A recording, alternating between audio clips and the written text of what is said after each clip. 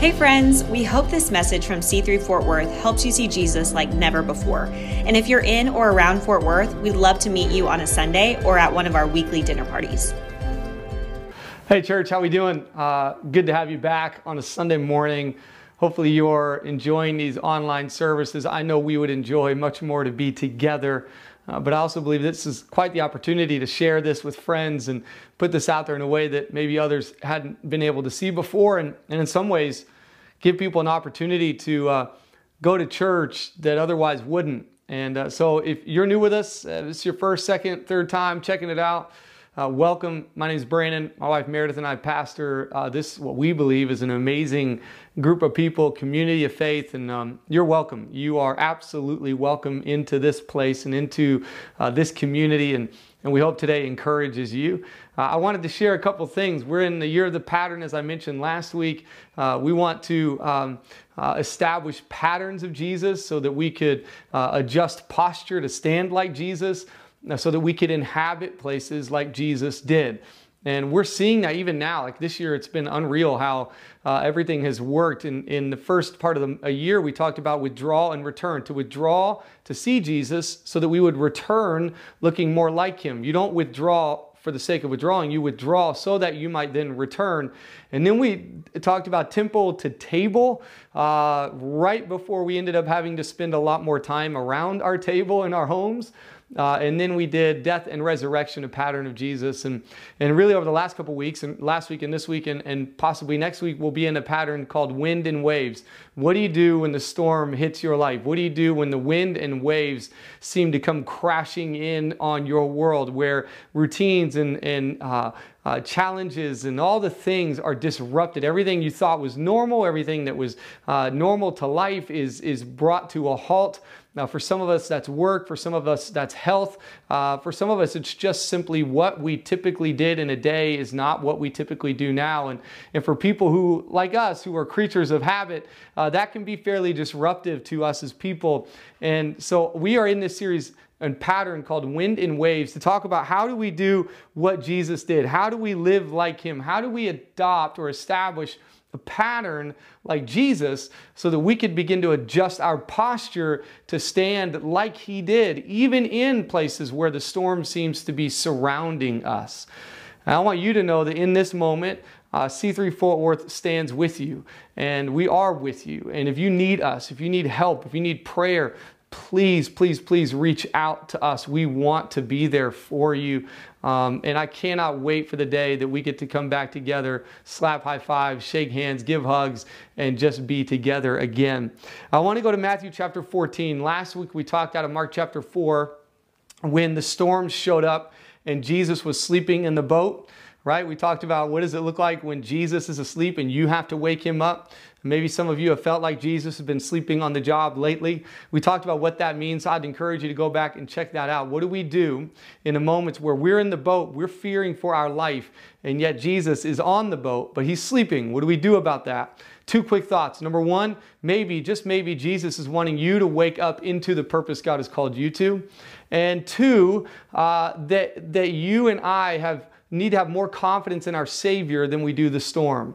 The disciples were beginning to think that the storm had more strength and power than the Savior who is on the boat with them. But let's go to Matthew chapter 14. Read this with me. Immediately after this. Now, what is this? After this. Well, after he had fed the 5,000, after he had commissioned and sent out his disciples and said, hey, go do this and come back and report it to me. And after someone near and dear to him, John the Baptist, was beheaded and executed. After all of that, over the last day or two, those things had happened. And so Jesus, being both human and divine, he in this moment is starting to get a little worn out, a little bit tired. It says Jesus insisted that his disciples get back into the boat and cross to the other side of the lake while he sent the people home.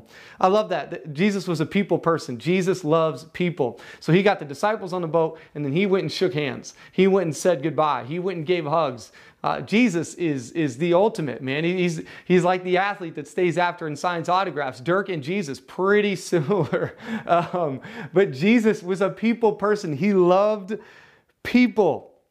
And while he sent the people home, verse 23, after sending them home, he went up into the hills by himself to pray. Went up into the hills by himself to pray. There it is again, right? That withdraw and return pattern. He went to pray. After a long day, exhausted, worn out, what did he give himself to? Not sleep, not kicking his feet up, not finding his most comfortable spot on the couch. He gave himself to prayer. I think so many of us, when we're tired, how many of you, when you're tired, pray? In fact, how many of you, when you pray, get tired? I mean, come on, nobody's around. Nobody can see you. Like, you can raise your hand. Your kids might be a little judgmental, but like, you can raise your hand. How many of you, like, when you're tired and worn out, prayer is your first move? When you're tired and worn out, prayer is the go-to. That's what it was for Jesus, and maybe that speaks to the way Jesus approached prayer. Maybe it speaks to the idea that Jesus didn't look at prayer as a burden or a checkbox, but Jesus looked at prayer as a way to reinvigorate, as a way to bring life, as a way to stand back up, as a way to be empowered and refreshed when he's feeling worn out. And when everything has been given, he goes to the Father to see what the Father will give to him, to be in relationship. You know those people that when you're worn out, you go to them and all of a sudden there's something that happens in you and you're ready to go. You know, the person that always makes you, oh yeah, let's go, let's do this. You were tired 10 minutes ago. But something about certain people, and Jesus looked at prayer as a moment to get with his Father and to be brought back to life. What if prayer looked like that for us? David Guzik, in his commentary of this portion of Scripture, says, a long, difficult day spent ministering to the spiritual and physical needs of the multitude left Jesus exhausted. But that hard day drove Jesus to prayer, not from prayer. In other words, the challenges and the difficulties and the exhaustion didn't cause Jesus to step away from prayer and say, hey, when I've got more energy. It actually led him to prayer where he believed energy would be found. Verse 24, meanwhile, the disciples were in trouble far away from the land. For a strong wind had risen, and they were fighting heavy waves. Now, this is interesting for this reason. In the last portion of Scripture, in the last story about wind and waves that we read, the disciples were not in a posture of fighting, they were in a posture of fear. So, the reason I bring that up is to say that God speaks to both those moments where we are afraid for our lives, or the moments where we are struggling or fighting for our life. In other words, at this moment, Jesus finds them fighting, struggling, pushing through, going after what is in front of them. They have a different posture in this story.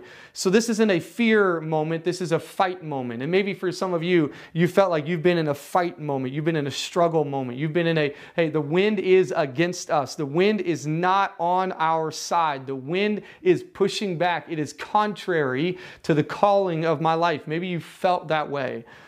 Well, about 3 o'clock in the morning, verse 25, Jesus came toward them walking on the water. Now, there could be an argument made here that Jesus was late.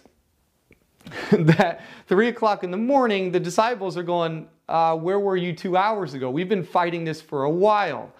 Similar to Jesus being asleep on the boat, for some of us, Jesus walking on water at 3 a.m. could have been better if he walked on the water at 12 a.m. or 9 p.m., right? That he had shown up just a bit earlier. I've heard this quote before that said, Jesus is never late, but he sure does miss some opportunities to be early. For some of us, that's where we feel like, where have you been? Mary and Martha said the same thing to Jesus. If you had just been here, Lazarus would not have died.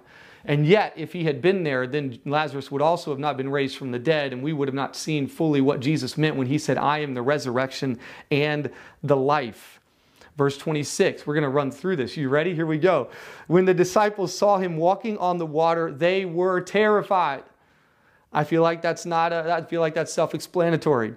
In their fear, they cried out, it's a ghost. But Jesus heard that. So verse 27, but Jesus spoke to them at once, do not be afraid. Take courage. I am here. This is one of my favorite verses in all of the Bible. And if I was a book writer, which maybe I will be, I don't know, supposedly in quarantine, you're supposed to do something you've always talked about doing. I'm just trying to get done all the things that I'm used to doing in quarantine. But maybe. Anyways, point being that this is my favorite scripture on courage, and really favorite scripture on almost anything, because I think it speaks to so much of this. But they're freaking out. They're already dealing with the wind and the waves. And then this dude shows up walking on water. Remember, at 3 a.m., there's not electricity around. There's not lights showing. There's not a whole bunch of ambient light. They're just dealing with something on the water, not under it, not jumping, but standing on the water. So they're a little bit terrified. They're a little bit freaking out. They're going, what is going on? Jesus is standing on the water. And Jesus, hearing their fear, says to them, do not be afraid, it's me. Do not be afraid, it's me. Take courage, I am here. Now that word courage is important. The word courage comes from a Latin word for core. And the Latin word core spoke to the heart. It spoke to what is most important. Anyone who works out, not really something I'm good at, but anyone who works out could tell you the core is where everything matters. It centers everything. It brings everything together. You can have good leg strength, good arm strength, but if you don't have a good core, there's a lot of things you will not be able to do. The core is at the core of everything that we do to be healthy in our body. And so if we don't take care of our core, and Jesus is saying to the disciples, hey, take courage. Take hold of your heart. Take hold of the thing that holds everything together, because it's me. What are you filling your heart with? For me, courage is about what's in your heart. That's why in some translations you would see the phrase, take heart, it's me. Take heart, it is I, Jesus. Take heart, take courage, grab hold of it. In other words, take it, have it, because it's there for you. Take courage, have courage, it's there for you. Now that statement, take courage, is what? Predicated. It's conditioned upon what? It is me. I'm here. Take courage because I am here with you. So when Jesus says take courage, he understands. He's not saying take courage, figure it out. He's saying take courage because why? I am with you. See, courage, it has always been cause and effect. Because he's with me, I will be strong and courageous. So even God's command to Joshua to be strong and courageous is not one of pressure, but one of encouragement, because he's saying be strong and courageous because I'll be with you. When Jesus sends the disciples into the world, he says, I will be with you even until the end of the age. Everything God does, he promises his presence. Hey, do this, I'm with you. Hey, go there because I've gone before you. Hey, it's all cause and effect. You don't have to have courage void of God's presence. You get to have courage because of God's presence. Every time he says, I'm here, he wants that to birth in you and develop in you a sense of courage and faith. See, courage right now in this moment is not built on the idea that we can figure it all out. No. Courage in this moment is built on the fact that even when we can't figure it out, God is still with us. St. Augustine said he came walking on the waves, and so he puts all the swelling storms of life under his feet. Christians, why be afraid? I can take courage because he's with me. I understand that the waves are around me, but he is with me. Verse 28, then Peter called to him, Lord, if it's really you. I'm sorry, some of the people think this is amazing. I think this is somewhat ignorant. And somewhat based in, I'm going to prove I love you. I'm going to prove it. We see this in Peter a couple other times. Peter is just trying to make the grade. And he learns, he realizes that's not the point. But I think in this moment, I see a little bit of this. And maybe you know that person. Maybe you are that person that would say something like this. I want you to think about this in the middle of a storm. They just got freaked out. Jesus is there. Jesus says, take courage. I am here. He puts no other qualifications on them. He doesn't say, now walk on water. He just says, take courage. I'm here. And then Peter, like it was done. The story's over. Okay, Jesus is here. Great. He's going to calm the wind and waves. No, Peter has to go above and beyond. And he says, Lord, if it's you, tell me to come to you walking on the water. What? Why? Why would you say that? Why would, like I get it. I want to be faith-filled, but why would I go, oh, Jesus is here, instead of me telling you, come on to the boat? Why don't I get out of the boat and walk like you did? And Jesus looks at him. I love the response. Jesus looks at him and said, yeah, Come on. Hey, Jesus, if it's you, tell me to get out of the boat and I'll walk on water with you. I mean, pretty bold. I'll walk on. He doesn't say I'll swim to you. He says, I'll walk just like you're walking. And Jesus goes, okay. It's almost like he's like, I mean, what have I got to lose? Yeah, sure. Why not? Like, let's do it. I don't know where you live on this, and I don't know if I always live here, but I don't know how I've ended up in a place where I don't believe that's how Jesus always responds. I don't know how I've ended up in a place where I don't think that's the way Jesus would always respond to the grand dreams and the big vision that He has put in your heart. I think Jesus always wants to say, yeah, let's do that. Jesus, I see you. Call me out. I'll stand up. I'll move out. I'll go for it. I'll take a step. I'll lean in. Yeah, let's do that. The Peter seemed to live according to this worldview that said anything Jesus can do, I can do. And not out of my own strength, but because if He says come, I'll come. If He says go, I'll go. Why don't you and I live that way? Why don't we have that kind of big faith? Hey, God, I believe this can happen. Yeah. Hey, God, I believe we can do this. Absolutely. Hey, God, I'm going to give this a shot. Yes, do that. Faith, risk, taking a chance, going for it, courageous decisions. And God is looking at that and going, absolutely. Maybe in this season we can move into that place where we can begin to say to God big prayers, big dreams, big ideas. And He'll go, uh-huh. Yeah. When my son decides to jump a ramp on his bike, while I might at some level go, I don't know how this is going to go, I'm also saying, absolutely. I think God the Father is looking at us. I believe the Holy Spirit on the inside of us and Jesus' witness to us is saying to you and I, if you'll believe for it, if you'll dream it, if you'll say it, hey, let's give it a go. Let's give it a shot. Let's step out. What would happen if you lived that place? It lived in that place. What would happen if you took that step? Next part of the verse says, so Peter went over the side of the boat and walked on the water toward Jesus. Now, I really want to read that again because I want you to hear this before we get to the next part. Because for some of us have always heard this scripture in light of the next part. We've always heard about Peter walking and drowning. In fact, in so many cases, we've heard about what happens after Peter walked, not about the amazing miracle that Peter actually did. So I want to read this verse again, especially for those of you who have grown up in church and heard only about Peter drowning and not about Peter walking. I want to read this again because I want you, before you remember what happens next, I want you to think of the moment as it was in the moment. It says this, it says, so Peter went over the side of the boat and walked on the water toward Jesus. Peter walked on the water. Peter walked on the water. Forget that in a moment things change and things shift. Just think about this. Peter walked on the water.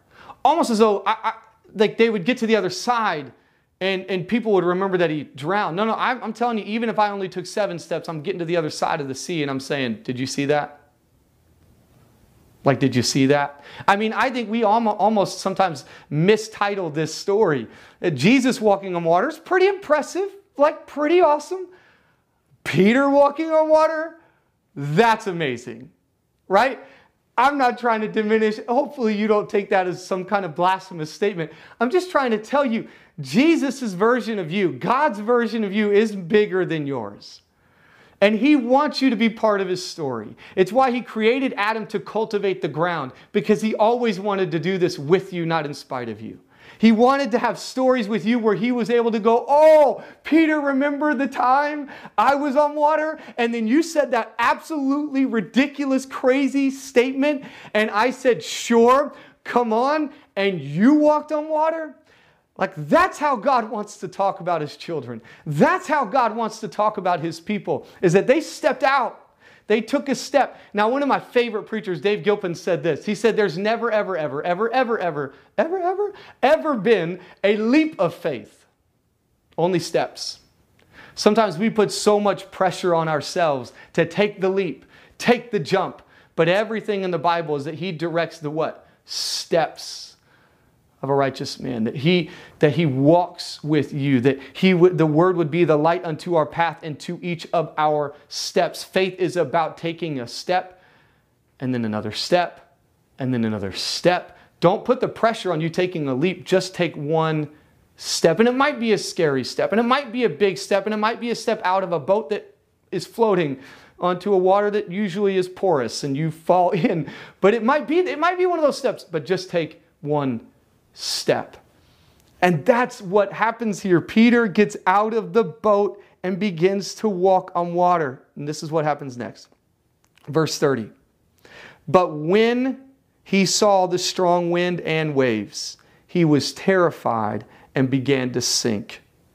Save me, Lord, he shouted. Hey, imperfect prayers work too.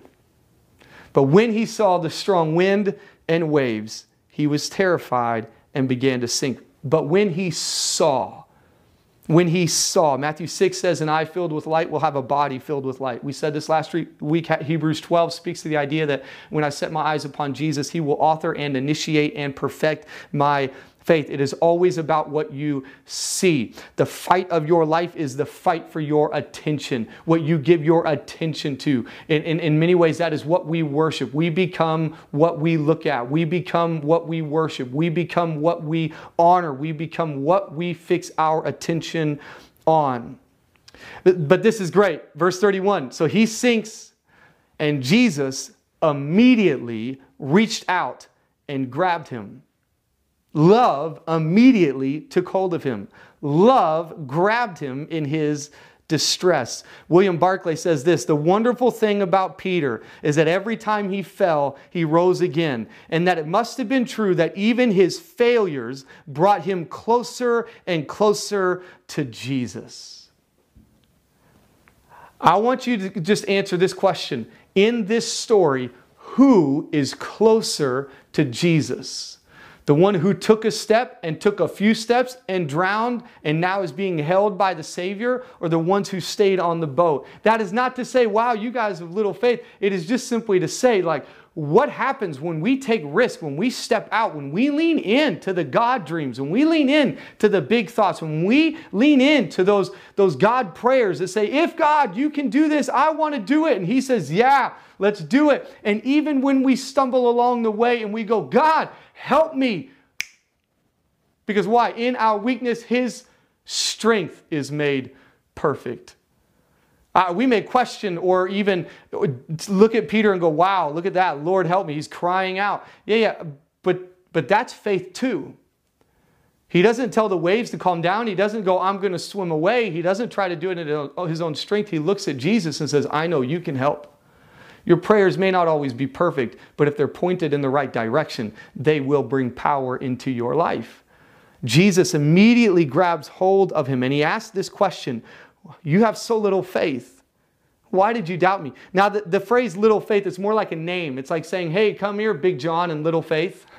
It's almost like a name. It's saying this is, why little faith? Why did you do this? It's more than just a descriptor. It's more than just, oh, you have little faith. It's like that. You basically dwindled yourself down to that. You have shaped yourself in little faith. You have made yourself little faith. And Jesus is saying, why would you have little faith? It's similar to the question we see in Mark 4, right? Where did your faith go? Where did you place it? Because if you misplace faith, fear will take its place. He says, why did you doubt me? Why did you have doubt in me? And doubt can be looked at as divided. It's a divided mind or a divided belief, divided in two. It's almost similar to the way God says, have no other gods before me, which is sometimes better read as have no other God beside me. In other words, don't raise other things to the level of me. Don't bring me down to the level of other things, because you will have a schizophrenic faith. You will have a faith in 1 second that's willing to get out of a boat and walk to me, and a fear in the next second that believes the wind and waves are bigger than me. You will on Monday love me, and on Tuesday forget me, and on Wednesday serve me, and on Thursday walk away. And when we begin to elevate other things to the same power and value and honor of Jesus, we have begun to always bounce around, and we get exhausted doing that. We get tired looking from this place, to this thing, to that thing, to this Savior, to that Savior. Do not elevate other things to the level of Jesus. And this is why faithfulness is fruitful, because it is eyes locked in, stayed on, and Monday you're sowing into it. Tuesday you're sowing into it. Wednesday it's being watered. Thursday it's getting sun on it. Friday it's beginning to break the surface. Saturday it's bearing fruit. Sunday you start again, and God is continually producing fruit in you. Verse 32, when they climbed back into the boat, the wind stopped. By this point, the disciples are beginning to sense something. They're beginning to see, well, if you will, a pattern, right? They're beginning to see that something changes when Jesus shows up. And when Jesus shows up, peace seems to inhabit the place. Peace seems to take over. And when Jesus is around, peace is there. That's what, such a testimony to where someone has put their faith and where someone has put their trust based on the peace that they carry in their life. There's a peace, there's a stillness, there's a calmness, not an inactivity, not a lethargy, not an apathy, but there is a peace, there's a stillness, a quiet in their soul that allows them to walk with confidence and strength and make decisions and walk powerfully and strong, because there's a peace, there's a rest in their soul, there's a confidence in who they are and who Jesus is. And just as the story we read last week, the disciples are beginning to see that when Jesus shows up, peace shows up. And that's what we want. We want the God of peace. We want the God of hope. We want the God that is faith, hope, and love. We want that. We want to believe and trust in Jesus in such a way that peace begins to invade the space where we live. In our homes, in our families, with our friends, in our workplace, there would be peace. And we want that peace across the earth. We want heaven invading earth. When heaven shows up, peace shows up. So they begin to understand this. They begin to see this. And then this statement from the rest of the disciples, I love this, similar to, again, what happened in the previous story. It says, you really are the Son of God. The disciples worshiped him. It said, you really are the Son of God, they exclaimed. Your walk will bring about the worship of Jesus. And that is my hope and desire in this season for the church.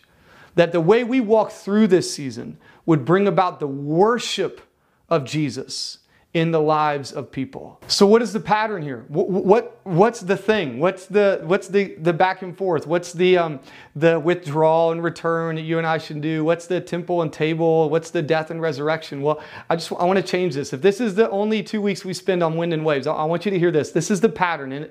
And here's what I want to clarify. This pattern is less about what you are to do and more about what Jesus always will do. This is more about what Jesus will do in every situation, in every wind and wave moment, in every storm that comes. This is the way Jesus will react. This is the pattern I want you to hear about Jesus, so that when you walk into a storm, this is what you know to be true. And I'm going to read it from William Barclay, because, well, some people, maybe a lot of people, say it better than me. Immediately Jesus saw his friends in trouble. His own problems were set aside. The moment for prayer was past. The time for action had come. He forgot himself and went to help his friends. That is of the very essence of Jesus. The cry of human need to him surpassed all other claims. It is the simple fact of life, a fact which has been proven by countless thousands of men and women in every generation, that when Christ is there, the storm becomes calm. What cannot be done is done. The unbearable becomes bearable, and men and women pass the breaking point but do not break. To walk with Christ will be for us also the conquest of the storm. I want to encourage you today. You're walking through a storm. We're walking through a storm. The wind and waves have shown up, and we are in this moment having the opportunity to choose Jesus. To do what many others have, like Hebrews 11, the hall of faith. That we get to lay claim to this promise that, hey, you can take courage because I am here. You can take courage. I will be with you. Go into all the world because I will never, ever leave you. And that when Jesus shows up, peace shows up. When Jesus shows up, faith shows up. And maybe, just maybe for some of us today, we're standing on the boat. Jesus has shown up and there's this urge, there's this want, there's this desire to yell out some crazy statement and say, God, I will. Hey, God, I want to. Hey, God, I'm going to. And Jesus says, yes, do that. And for some of us today, that God, I will. Hey, God, I want to, is this simple thing. Jesus, I'll surrender my life to you. Jesus, I want to go with you wherever you go. Jesus, I want to stand as you stand. I want to walk where you walk. I want to do what you do. I want to surrender who I am to who you are. And in so doing, I would discover really, truly who I am. Today, I want you to know that God is with you. Jesus is with you. And you can take courage. You can have courage. Let me pray with you. Lord, I pray right now, every person who's just listened to this, every person who's even heard this story before, but today something new is happening. And for those who've never heard this story, you're going, well, I've never seen Jesus like that before. God, I pray that today they would take courage. I pray that we would take courage and that the church would walk in such a way that it begins to birth worship in the earth of who you are. God, I pray that for those of us who feel like the storms are working against us, that we are having to fight against the storm, work against the storm, that in this moment we would discover where you are, that you're with us. And God, I pray those of us who have big dreams and big ideas and something we want to do, and maybe lately it's almost felt like, well, now that can't happen. God, I pray we look at the impossible and we just deem it a word, not a truth. But that what is impossible is possible with Jesus. And God, that we would begin to pray prayers like, hey, if that's you, God, I'm going to go. And you're going to look at us and say, absolutely. God, I pray that we'd take courage today, that we'd stand up and in the core of who we are, we would know that you are with us. In Jesus' name, amen. Hey, listen, if you made a decision today to follow Jesus, there's an opportunity for you to walk this out with others who have done the same. And I'm so happy for you. I believe there's a new courage for your life. There's a new faith for your life. There's a new hope for your life. And it's not because of you. It's because of Him. And because He's caused it, you get to live in the effect of it. And so congrats. We celebrate you. And God is so excited that you would turn to Him and go, I'm doing this. I'm going with you. And so we love you. We're excited for you. Please let us know you made that decision. And for the rest of you, and for all of us, hey, take courage. God is with you.